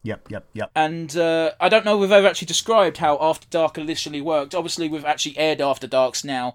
It was with the Monster Manual Smash Pass. Yeah, which we should probably bring back at some point, but I don't know if we do Monster. I really want to do the Pokedex. But yeah, anyway, sorry, I digress. The original idea was me, Rick, and Chris, who has been a guest on the podcast before, were shooting the shit while just browsing Steam, and we've stumbled upon some really bad porn games, and we were just reading out the descriptions while pissing ourselves laughing. And I said to Rick after Chris buggered off, hey, why don't we do a podcast where we just do that? And Rick was like, yeah sure, fuck it, because we were experimenting with formats at the time, because we had like a string of a bunch of episodes for the extra credit when it was first new, and obviously ended up birthing retrospective. Yeah, absolutely. But we recorded the episode. The very first thing Rick brought up, I remember this distinctly, was genital jousting, and in my mind I'm like, Rick doesn't get what we're doing here, because I don't think I said this at the time, Rick, but it was essentially that I thought we were going to take literal pornographic games that had really shitty porn synopsises and read them out and have a chuckle and a giggle, but then you started with genital jousting, which by all accounts is actually a fun game. Yeah, it basically looks like a like Star Wall, where you've got one attacking bit and you've got a thing that you're trying to defend that is somewhere else on your character model. Oh, it's genital jousting. It's the arse of your dildo. I was going to say, it's a cock and balls. Yeah, it's a dildo with a fanny in its balls. I've always interpreted it as an arsehole. Yeah, an arsehole or fanny or whatever. Yeah, basically it's a hole in the balls, and if you strike something in the balls with your cockhead, then you win. But yeah, and then we did a back and forth. I talked about some porn games. Some of them were funny. Neither of us were really laughing, where, when we were having the chat the night before, we were pissing ourselves every 5 minutes, and then it was just, I don't know if the mood was wrong or whatever. Either way, it didn't work. It's never going to see the light of day. That 2-minute long synopsis is the closest you're going to get to hearing any of the content from that episode. And it's a very good abridged version, and you will have a much better time listening to that than listening to the episode that ended up being half produced. And I mean, case in point, right? The only game I remember us talking about was genital jousting, because I instantly remember thinking, Rick, don't get it. Yep. And again, up until this point in time, I've literally never told Rick that. I thought it, but I never said it, because I'm like, well, I don't want to piss off my recording partner. But yeah, was that your answer or my answer? That was your answer, yeah. Was it? Oh, okay. My answer was NA, followed by we scrapped. Oh yeah, we scrapped Dark, but then we brought it back. So yeah, what about you? Formats that have been disappointing. So I would say the Let's Play series were a bit of a struggle to come up with new material to stay relevant. Like, we had Pokemon, which was something that we do every other week. If we wanted it to be continuous, it would have been every week, but if by the same token, it would have gotten boring very quick. We lost steam quite easily by the fact that I, in particular, am not good at nuzlocking. I'd never done a nuzlock before. Yep. But I knew the basic tenets. We knew the basic tenets, and but like, I was so bad at it that one of my guys died while grinding to a random crit, and that killed your best tank, for instance. Oh. And I think that was the one that we got the furthest in, and it's a case of, it can take hours to get to an early game point, and it's no fun for anyone, pretty much. If we were doing a basic, normal Pokemon game, it wouldn't have been as annoying. But we had the randomizer on, and not just a randomizer, it was also a story mod, which meant the big roadblock for us, specifically early on, was, the bird gym leader from Johto randomly visiting. Yeah. Faulkner, that's his name. Yeah, Faulkner. Faulkner was a difficult one. I think we managed to get to Brock once. Brock? I think we got past Faulkner, like, only once, which meant that Brock was the next guy around. Oh, yeah. Oh, so I'm getting it confused with Black and White. Yeah, sorry, those were both. Yeah, no, those were two different ROMs. Yeah, the black and white ones were the ones where that was the fully randomized one. The Radical Red had its own randomizer that you could choose to implement, which was also fine. Man, we had so many good seeds that would have been fun to play through as just a normal playthrough, and we never made it out of Pewter City. Well, here's the thing, right? The live streams were doomed to fail, in my opinion, not just because we were having a real annoying time with Pokemon. I think if we tried to both do Nuzlocke at the same time, it would have been confusing, so we had to kind of do a Soul Link. But the problem with the Soul Link is, if one of you fucking gets a bad team, that means you both got bad teams. Yes. And it's one of those where, on top of that, I didn't like the time commitment we had to do towards it, which means there was quite a few times where we'd start the stream and I'd already be in a bad mood because I have to stream for 2 hours. Yeah, exactly. It was kind of the tipping point between hobby, which we try and keep it as, and we don't do this as a full-time career. Like, if we did this as a full-time career, I wouldn't care so much about the time commitment. But totally. You got to bear in mind, I've got 3 nights a week free. I was giving up one of them for this. I was giving up another night at the time to raiding in FF14, which I was also not enjoying. Yeah. Which I eventually I just went, no, I'm not having fun, so I'm going. And most of the raiding group was like, yeah, that's fine. There was some personal issues with a friend, but those have been sorted, I think. So at the time I was giving up a lot of my evenings, and one of those evenings happened to be for live streaming, which meant I was quite annoyed with my life in general. And it doesn't help that Mondays is the retrospective record day normally, which means we'd record in the morning for the retrospective. I'd have about 3 hours free, and then back to fucking recording shit. And 3 hours is very often not enough to do anything meaningful. Oh god, no, especially not if I'm like getting the retro edited on that day. Yes. So which also includes my upload time, because with Northern Internet, it's a non-zero amount of time, especially for a retro, which is longer than like 10 minutes. Yeah, usually over an hour easy. Yeah. But conversely, I did enjoy the live streams we did that weren't Pokemon. Yeah, but even then, I'd say that part of the problem there is it was difficult to stay creative and pick something good every time. Well, yeah, but alright, the only one of the problems was, Rick, is because I was picking the games we tended to do that were versus each other, I was good at. Yeah. Which meant I would often win, and we had the rule in effect that winner chooses the game we do in 2 weeks' time. And I think apart from the time I picked a single player game like Helltaker, it was just like, oh cool, I get to pick again. I think there was 1 week where I went, Rick, you pick because I can't think. And that's when we end up doing like Soul Calibur. Yeah, which wasn't a bad episode, but once again, I kicked your butt. Yeah, because you're better at fighting games than I am. I don't know. I'm not that good at fighting games, but I'm better than Scrubs. Do you know what I mean? Yes. I'm very definitely a scrub. I'm sorry. I know like 2 moves. It's like backwards Y and B. But conversely, forwards Rick, X and B. when we play X and Smash Y. Bros. Oh yeah. But unfortunately, we can't record that for a stream. No, because none of us have a capture card that works with the Nintendo Switch. Well, I think mine technically does, but fuck off if you think I'm digging that up. Man, it would be a real pain in the ass to install it with a laptop now, wouldn't it? What, a capture card? Yeah. Capture card's an external device, mate. Oh, okay. I'm thinking back to the olden days when there were actually like PCIe cards that you stuck into your PC. Okay, but then how would you connect it to your machine to, record the... Cable. Yeah, but, okay. The Elgato is literally a cable with a big old chunky thing on it, and the big old chunky thing on it is the thing that, boom, boom, boom. Yeah. Well, so in my day, you generally couldn't attach a console to a PC monitor, so you'd probably have to have, say, a TV as well. So you'd have to have like your PC tower, a TV, console, PC monitor, and things would get routed from like console to PC to TV. You're throwing in a bunch of steps that I don't know why you'd need, so let's move on. Yeah. Okay. So the last one of these is the Stinker. This one was very obvious and easy. Yeah. It's, do you want to say yours? Do you want to say it at the same time, Rick? Bogdan Boner the Bad Exorcist. Bogdan Boner the fucking Bad Exorcist. If I remember rightly, the episode ended, and I don't know if I said it on air or off air, but it's like, we need to fucking apologise for this. Yeah. It was awful. The episode, I think there was one good joke throughout the entire thing, and I don't know if there was like a culture clash or what. It didn't work for me. Yeah, like, I put even as much as I wanted Farzad to be She-Ra South Park, this was like, we have South Park at home, and again, not in the good way. Well, you changed Farzad from fucking She-Ra Futurama, but okay. Yeah, I changed it to She-Ra South Park or whatever. With South Park in particular, particular. Kids can be forgiven for their foibles because they're kids, but in this, like, the series had no redeeming characters. Well, I don't want to speak for the series because I didn't watch more than episode 1, but episode 1 was not a stellar endorsement. True, absolutely true. We only saw episode 1 and it made us not want to watch anymore.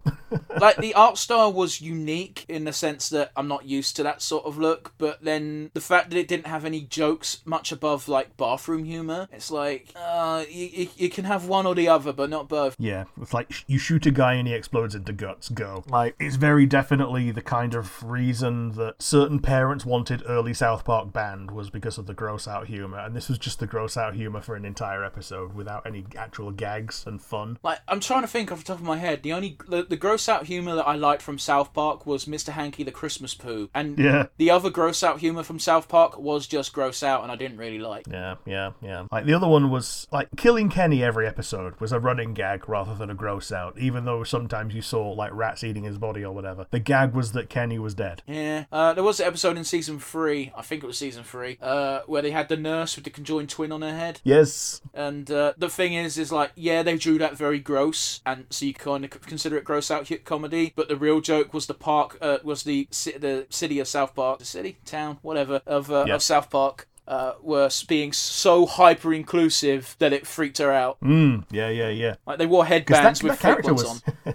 That character was like a really, like, nice person, which is uncommon in South Park. Yeah, but she was also a nurse. Yeah. If you're a nurse and you're an asshole, then you're a gag character at best. Like, that episode still had the fucking foreign British kid. Oh yeah, Pip. Yeah, was he British or French? I forget. Yeah, he's British, but he dresses a bit like a French noble. And they used to call him French, and it'd piss him off, and he'd get super fucking power strength. Oh yeah, that was the one. Yeah, that was his the one thing that annoyed him. Yeah, it was being called French. Which, to be fair, most Brits probably wouldn't appreciate. He introduced himself to Damien, the son of the devil, as, "My real name is Philip Pirrip, but everyone calls me Pip because they hate me." And then Damien goes, "Then I too shall call you Pip." Wow. That's pretty decent. Yeah. But yeah, now we get to the year 1 highlights. I've not got many of these because, the episode's going to get really long in the tooth otherwise. Yeah, but it's the last episode of the year. Yeah.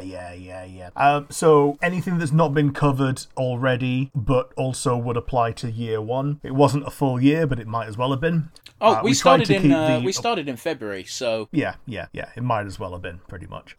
So yeah, do you have year 1 highlights? I do. You should know I do. I sent you a list of them. Yes. But yeah, how many highlights have you got, Rick? I've basically got the one big glowing one. So do you want to do yours after mine or before mine? I'll start with it. The big glowing highlight for me is The Owl House. It's possibly the nearest and dearest show to both of our hearts that we've ever touched, and bittersweet at the moment because the ending is coming out as we speak. We want more of it. We consume as much of it as we can, and in fact, it was your recommendation to get me to watch it in the first place, and we ended up doing it as one of the in-hand reviews, wasn't it? No, I think Amphibia was the in-hand one. Okay. I don't remember. One of them was in-hand, one of them we just did. Yeah.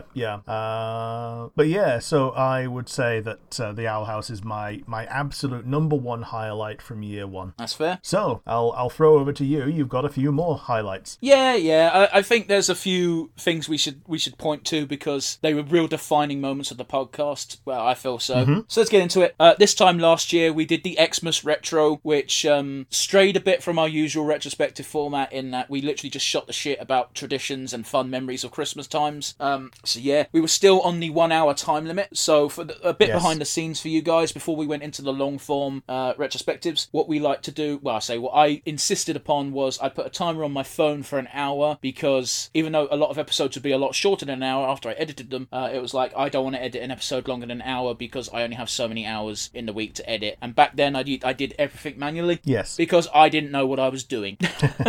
So yeah. Also, side note, I don't know how many times we brought it up, if at all, on the podcast, but we've definitely said it several times off the podcast. Don't forget, at Christmas time, Square Enix or Squaresoft, if you'd like, is directly responsible for one ruined Christmas in my life. Yeah. We've got to do that for the podcast one day, Rick. Good old spirits within. Oh, God. Oh, I was so upset. But yeah, another thing I want to point to is we had 2 episodes that essentially kick-started us recording episodes in hand for rainy days, because I can't remember if you were sick or you suddenly had to go on a trip or something, but yeah, you were away for both one retro and one review, and I didn't want to break the flow of episodes going out, so I recorded 2 episodes solo. Yeah, wasn't it like Spyro and Crash? I did a Spyro retrospective because I wasn't going to do both because I was, again, still editing manually, and I did the Vexed by Venom Lego Spider-Man thing for the for the review. The PlayStation. No, for the review. Okay, yeah. So it was on Netflix at the time. Don't know if it still is. And yeah, that was about the time that Immortals came out. So the Marvel film. Oh yeah, the Eternals. Eternals, fuck. It might as well be the Immortals. Like they tried to make it seem like they're immortal. Yeah. The other thing we're going to point to is we've had 2 episodes, both in year 1, where we had a guest on the show. I've wanted more guests on the show ever since, but 1, I can't be bothered, and 2, the people I have approached have both gone, nah. So, the Shaman King and Mighty Morphin Power Rangers episode, we had our guest Chris on. Guest Chris on. Yeah. Guest Christon. It's because I've written in my notes, guest Chris. Yeah. So I was like, guest Chris, because I added 2 T's. Yeah. Oh, speaking of Eternals, actually, the day that we recorded the Bloodborne retro was the day that we were meant to have another guest. We postponed it from the middle of the day when we normally record to the end of the day. Oh, fuck, yeah. It was dragging on, and it got to the point where it was after the point we were meant to finish and we hadn't started yet. People in my house were getting fratchy because they wanted to go to the movies. So we just drew a line under it and recorded angrily. Yeah, because every time I've tried to get that motherfucker on the podcast, he makes some excuse instead of just saying, I don't want to be on your podcast. Yeah. It's really frustrating. I tried to get him on an episode for Final Fantasy XIV because I know he likes Final Fantasy XIV, and while the reason why he didn't want to was very valid, he didn't give it to me until like the upteenth moment. Yeah. The fluffy reason was that he didn't want us to shit on something that he liked. But like for the overwhelming most part, it was a glowing review of Endwalker. Yeah, of course we put negatives in. It's a fucking review, but for the most part, we could have been a lot more worse is not good English, but it is what I mean. Yeah, a lot more worser. Oy. The other thing I think we need to point to is the very first retro. It came about, I don't know, like quarter of a year after the review. I think we're about 20 episodes behind on the review for the retro. And our very first retro was, of course, She-Ra and the Princesses of Power. Yes. The formula has evolved a little bit since then. I've put in brackets mostly editing bollocks. So yeah, we were able to go for longer. So much so that we've had 2 She-Ra themed episodes now. Yeah. And we can probably have a third at some point. Oh, definitely. We can definitely do something else with She-Ra. Yeah. Last but certainly not least, we have to point to Nonsense Review Episode 1, our first ever episode, and wouldn't you know it, it was Steven Universe Episode 1 and 2, and look at what we're doing now. We've got a whole show that's just us binging Steven Universe, and I was also going to make note of the intro shenanigans of the episode, but you've already poked fun at that, so... Yeah, like even Episode 2 that we did, it was a last-minute swerve into doing something a little bit more light and fluffy because we were going to do something a bit more dark. I think wasn't it like Sabrina we were going to do? We were going to do something long, and my dad was in the hospital at the time, so my exact words were, "Can we do something short that I know we'll enjoy?" So we did My Little Pony, and then in the afternoon I got the rather fucked up news. So yeah, glad I didn't have to edit an hour plus podcast. Well, I wouldn't have done. It's as simple as that. Yeah, and for the longest time it was the episode that we had with the most views. It was, but it also got fucking blocked on YouTube for a solid minute because we put the video in. Yeah, we learnt since then. Yeah, but okay, the video had no sound, so that's strike one. It had no subtitles, right? We made it super small so you can barely see it, and we flipped it and made it grey. Yes. And Hasbro was still like, it's got our content, stop. So it's now, if you go back and watch it, it's got a blurred fucking video. Yeah. But yeah. So onto the hypotheticals, I guess. Yeah, so we're finishing with hypotheticals, the show that you would most want to review. This one's very obvious. Hopefully you've not also picked it, but because it's definitely coming out in the next year, as soon as it comes out, we are going to fucking watch the first official episode of Has Been Hotel. Oh, yes, absolutely. I loved the pilot. It's been a long time coming, and I'm really looking forward to it. Yeah, absolutely. The only downside is that most of the voice actors have been replaced, but that's just something you have to take in your stride for a full-on production, you know? Yeah, I'm sure. As long as the content's still there, I can live with it. Yeah, totally. But what about you? What do you most want to review? I said I struggle to think of something without it already being a suggestion. But one that I can't remember that we put down was Infinity Train. And you'll probably be able to find that it is actually on the docket already. But the reason for this is that since it's been cancelled and has finished, the creator is essentially given carte blanche to go out and find it in the wild. Yeah. But that's because there's also no official way of watching it now, right? Did you already say that?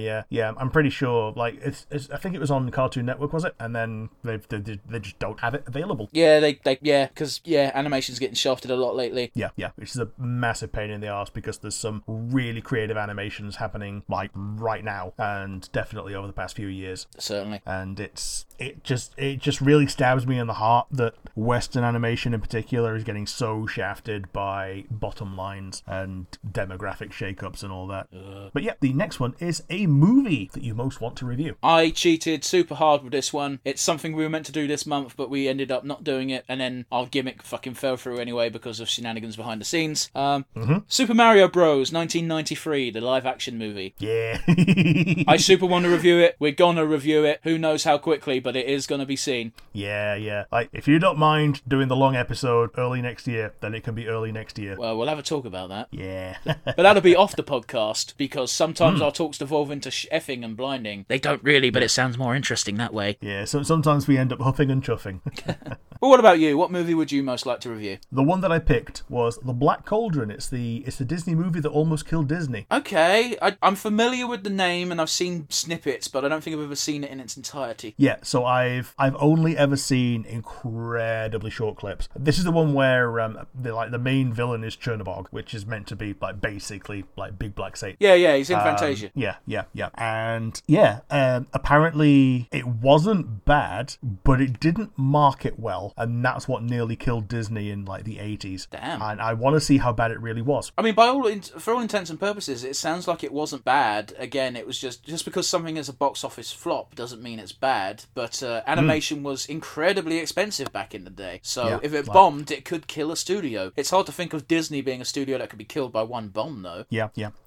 It might be that it nearly killed Disney Animation rather than Disney on the whole, because they already had the theme parks by then. Oh, that makes sense, I suppose. And I think like the theme parks were already like there at that time. It was their major main income revenue stream. Yeah, that tracks. And it was a case of they had the nostalgia they already had, and they could make theme park stuff based on it. But in order to keep it fresh, they needed new content. So they were still making things. Yeah. And this was before computer animation, like a long time before. So you couldn't even have like computer cell shading. Well, this is part of why I'm saying that animation is expensive. Like, totally. Disney used to cheat all the time. Like, you'd see frames reused all the time from skeletons from other films. Like, you got the dancing scene in Robin Hood being a dancing scene in Jungle Book. Yes. But yeah, it is what it is.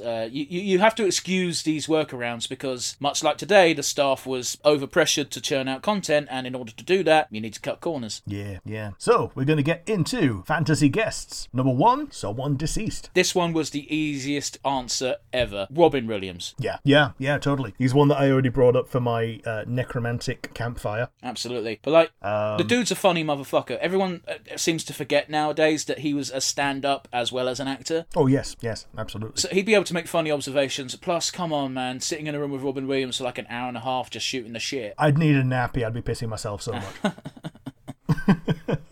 But, out of all the celebrities I've ever bothered to take an interest in, he seemed like one of the most genuine in that he did seem to just be, obviously, less so towards the end, but a happy person who wanted to spread joy. Yeah, absolutely. I'll always remember when Spielberg was making Schindler's List, he'd ring Robin Williams to cheer him up. Jesus. Yeah, okay. And it's just really heartwarming that he obliged, Yeah, no. I'm just saying, fuck, that's a really heavy topic. Yeah.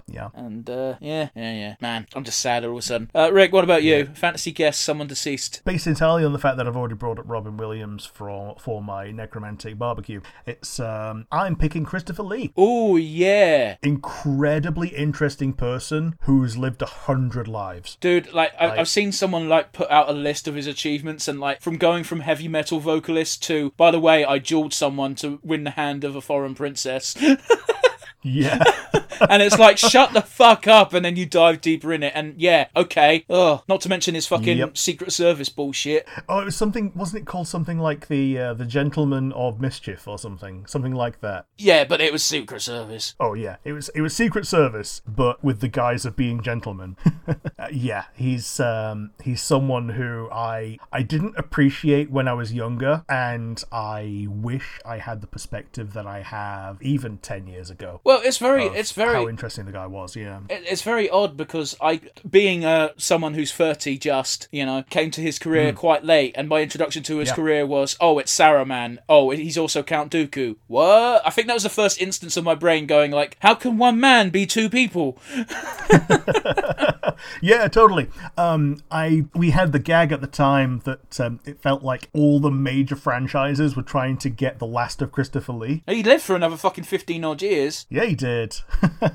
And every franchise that he was in killed him off, or killed off the character that he was. Not Willy Wonka. Oh yeah, he was the dentist father, wasn't he? Yeah. Yeah, he was Johnny Depp's dad in the new Willy Wonka. It's so funny seeing the regular old Christopher Lee in nurse's scrubs in front of Johnny Depp as Willy Wonka, because how the fuck are these two people meant to be related?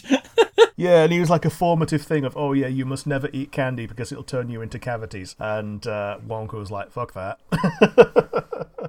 I think don't they make up by the end of the movie as well? I've not actually seen the Wonka remake. They imply that they made up because I think little Charlie introduces them again. Okay.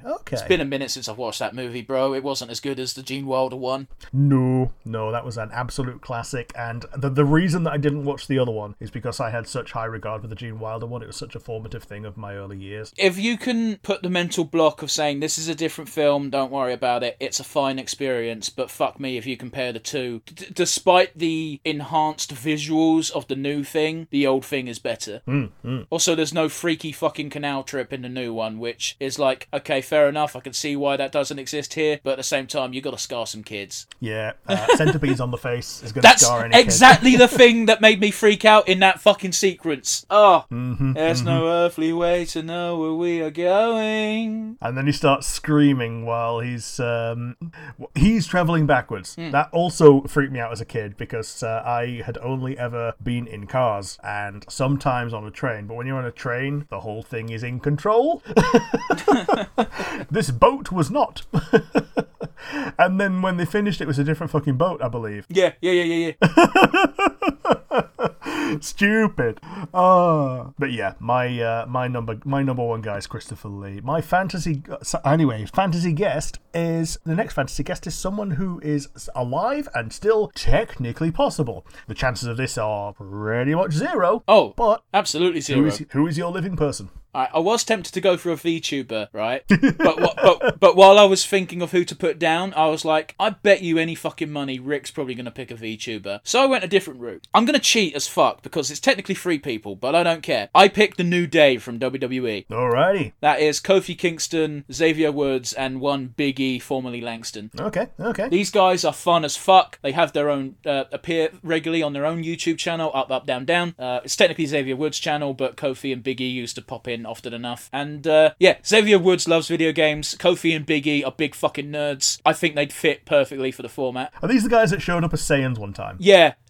And Xavier Woods, when he had his trombone gimmick at one point, at the end of a match, he played the fucking Dragon Zord theme on his trombone. I believe he didn't know how to play the trombone and specifically learned how to do that theme just because he's a big fucking nerd. But they didn't just do the Saiyan thing. One year they came out and they were dressed like Final Fantasy characters. They had a chocobo food food stand and they had horns on their head that looked like chocobo men. I cannot understate how big fucking nerds these are. The only people who are similarly nerdy on screen was Sheamus and Cesaro once did the fusion dance in their entrance, and that's the closest anyone's got since. Yeah, and also Kenny Omega coming on. It's Sans Undertale! Oh, fuck me. I love that clip because it's awesome and it's fun, but also because JR is such a grouchy old fucking man on commentary, fucking shit-talking the whole thing.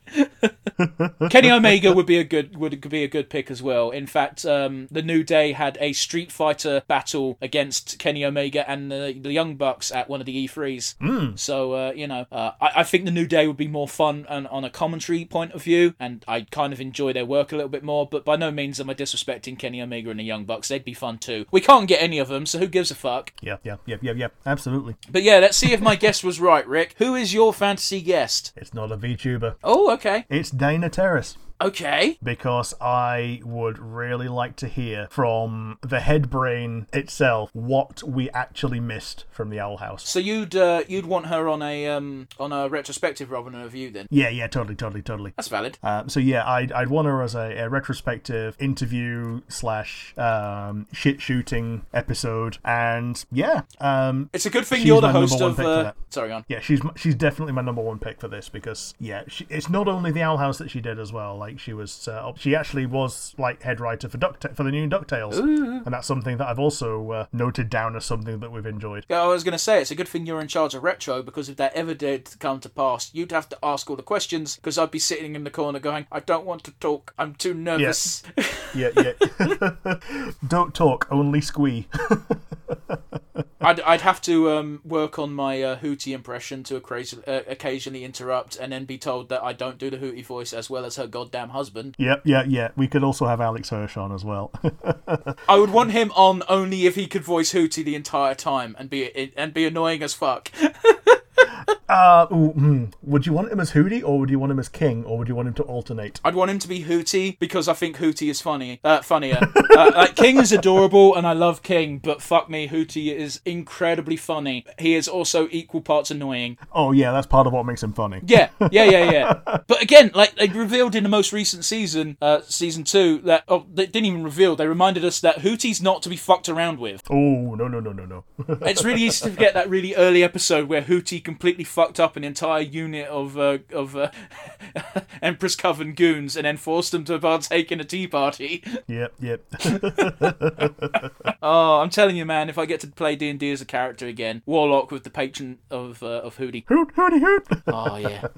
But yeah, the next one is the non-stop review question. Because Steven Universe will at some point finish, what series do you want to replace it with? This one was pretty easy, but also rather coincidentally relevant to the goings-on in the wide world. Okay. I'd want to go with something a bit more old school than Steven Universe. I'd want to do Pokemon, but specifically the Kanto journey. Yeah, so while there was a lot of filler, it would be a pretty good thing to like buckle down and experience for the first time again, because like when you're watching an anime like that as a kid, you're gonna miss an episode. You're gonna miss 2, 3, 4, 5, 6 episodes.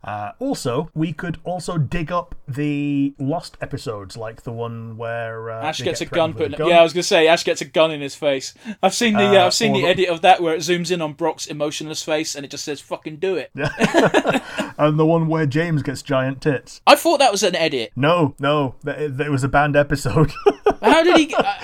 They can't have been real tits. They must have been like dittos or something, right? Oh no, they were balloons. They were inflatable. Bullshit! He pumps them up. I've seen the fucking image and they look real. There's no way they're balloons.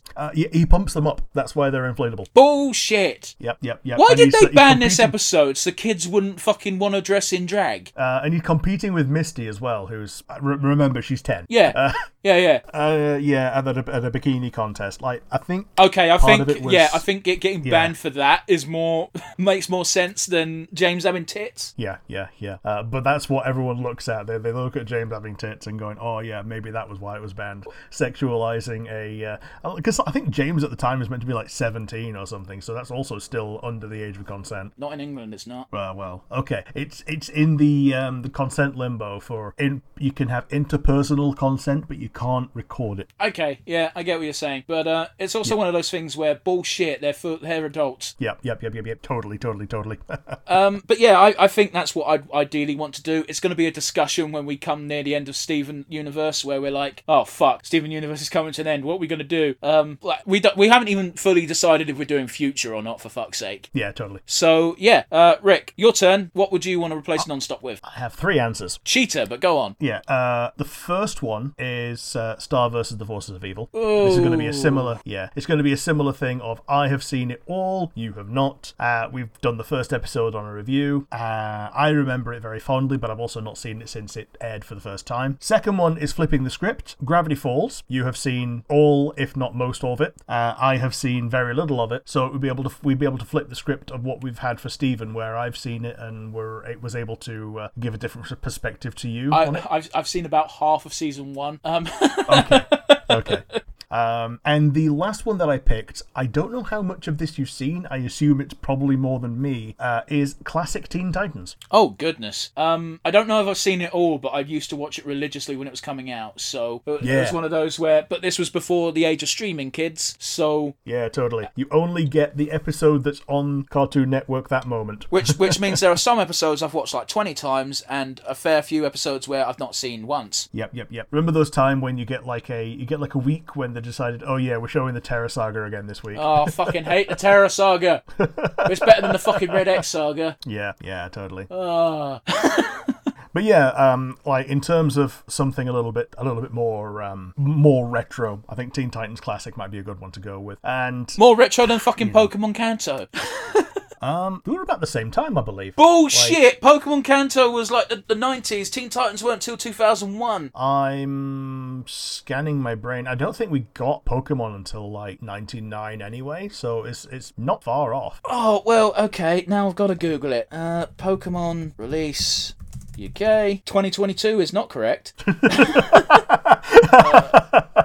suppose I've got to put original. It's giving me the fucking date for when Scarlet and Violet are out. 1999 for UK Pokemon cartoon. Yep. Teen Titans cartoon UK air. That doesn't give me anything. It says watch Teen Titans Go on Netflix. That's the opposite of what we want. Hang on. Oh, 2003, so a solid 4 years. Yeah, fair enough. I think I've mentioned this before, but when I first saw Teen Titans, I didn't clock that Robin was Robin. You have said that before. I don't know in what context. It was so weird. Like, I didn't know that it was meant to be a DC show, because I didn't know that Robin was meant to be, the Batman Robin, because he wasn't next to Batman. Yeah, I think that's why in the comic books he never really led as Robin. He pretty much became Nightwing by the time he was in charge of the Titans. Yeah, totally. Something they play with a lot in Teen Titans the cartoon. In Teen Titans Go, they take the piss out of him becoming Nightwing a few times, which I find incredibly funny. Yeah. I think they have one of those flash forward episodes where like Starfire goes to the future and sees how the team turns out when she's gone, and the only one who's actually doing well is Nightwing. Yeah, because Nightwing thrives on being, underdog. Yeah.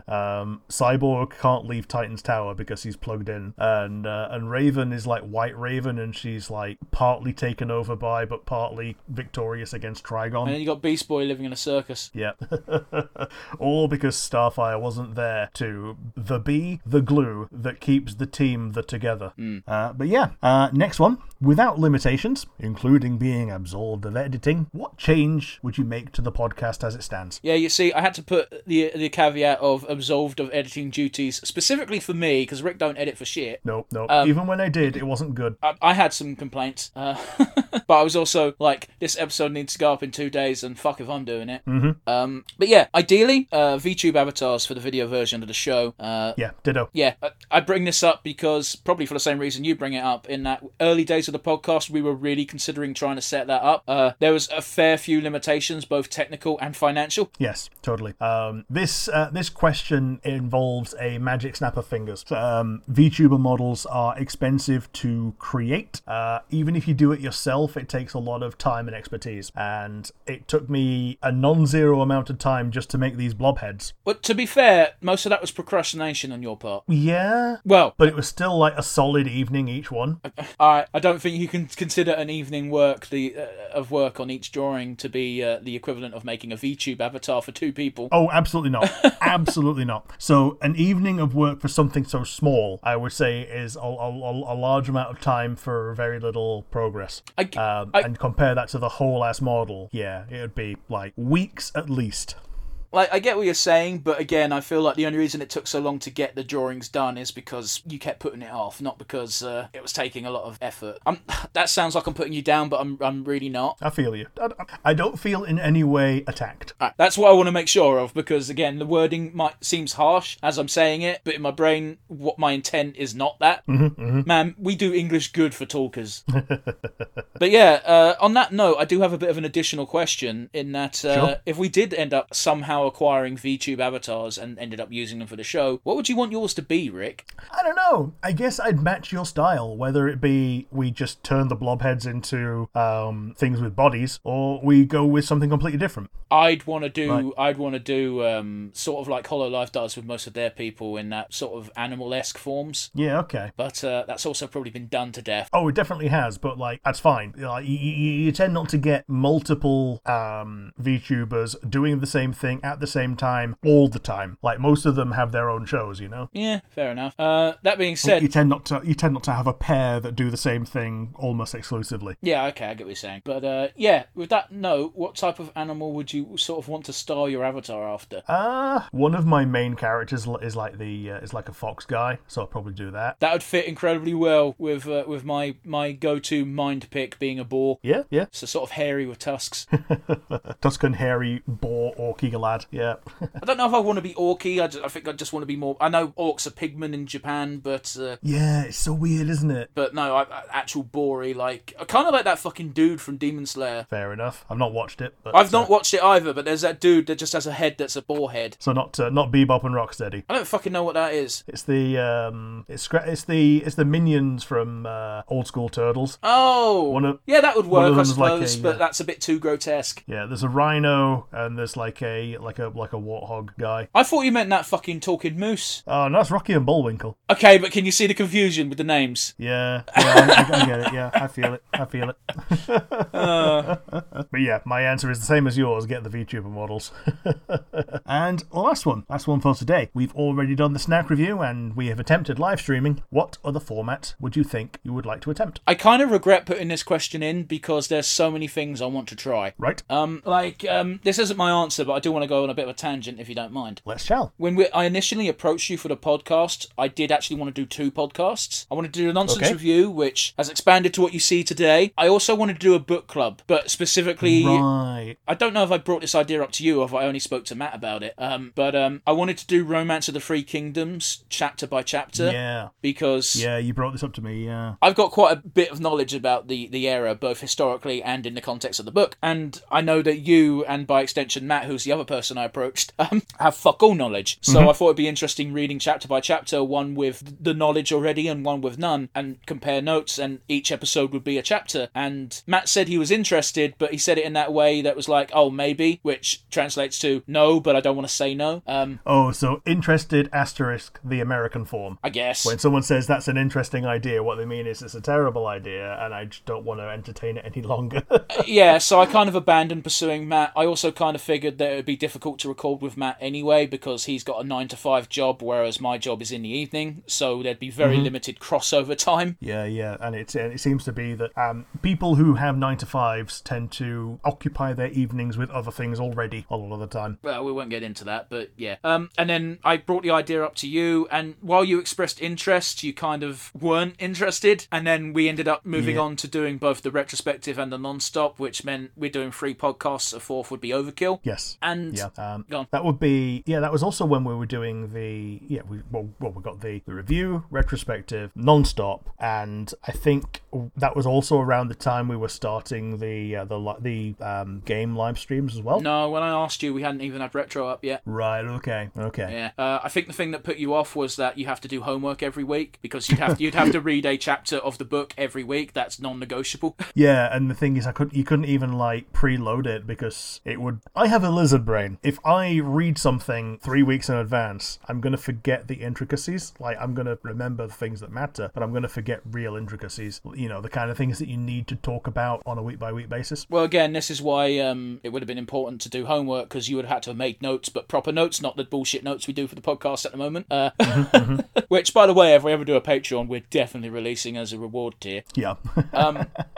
Look at me thinking we're ever going to do a Patreon. We'll never be that big. But, yeah, and coincidentally, the last time I went out just to have lunch with this friend of ours, Matt, he said, oh, you know that idea you had for the podcast with the Romance of the Three Kingdoms? And I was like, how the fuck do you remember that? Because you did not give a fuck. Turns out someone has now done that, and there is a podcast that exists where they're examining the book chapter by chapter. And I'm like, cool, I don't want to listen to it because I don't want to be depressed. Because it could have been me. That could have been me! But an actual, it could have been me. I've got two people to back up that I did have that idea. They just, no one, I couldn't have done it solo. It would have just been me going, this is what I think of the book. You know?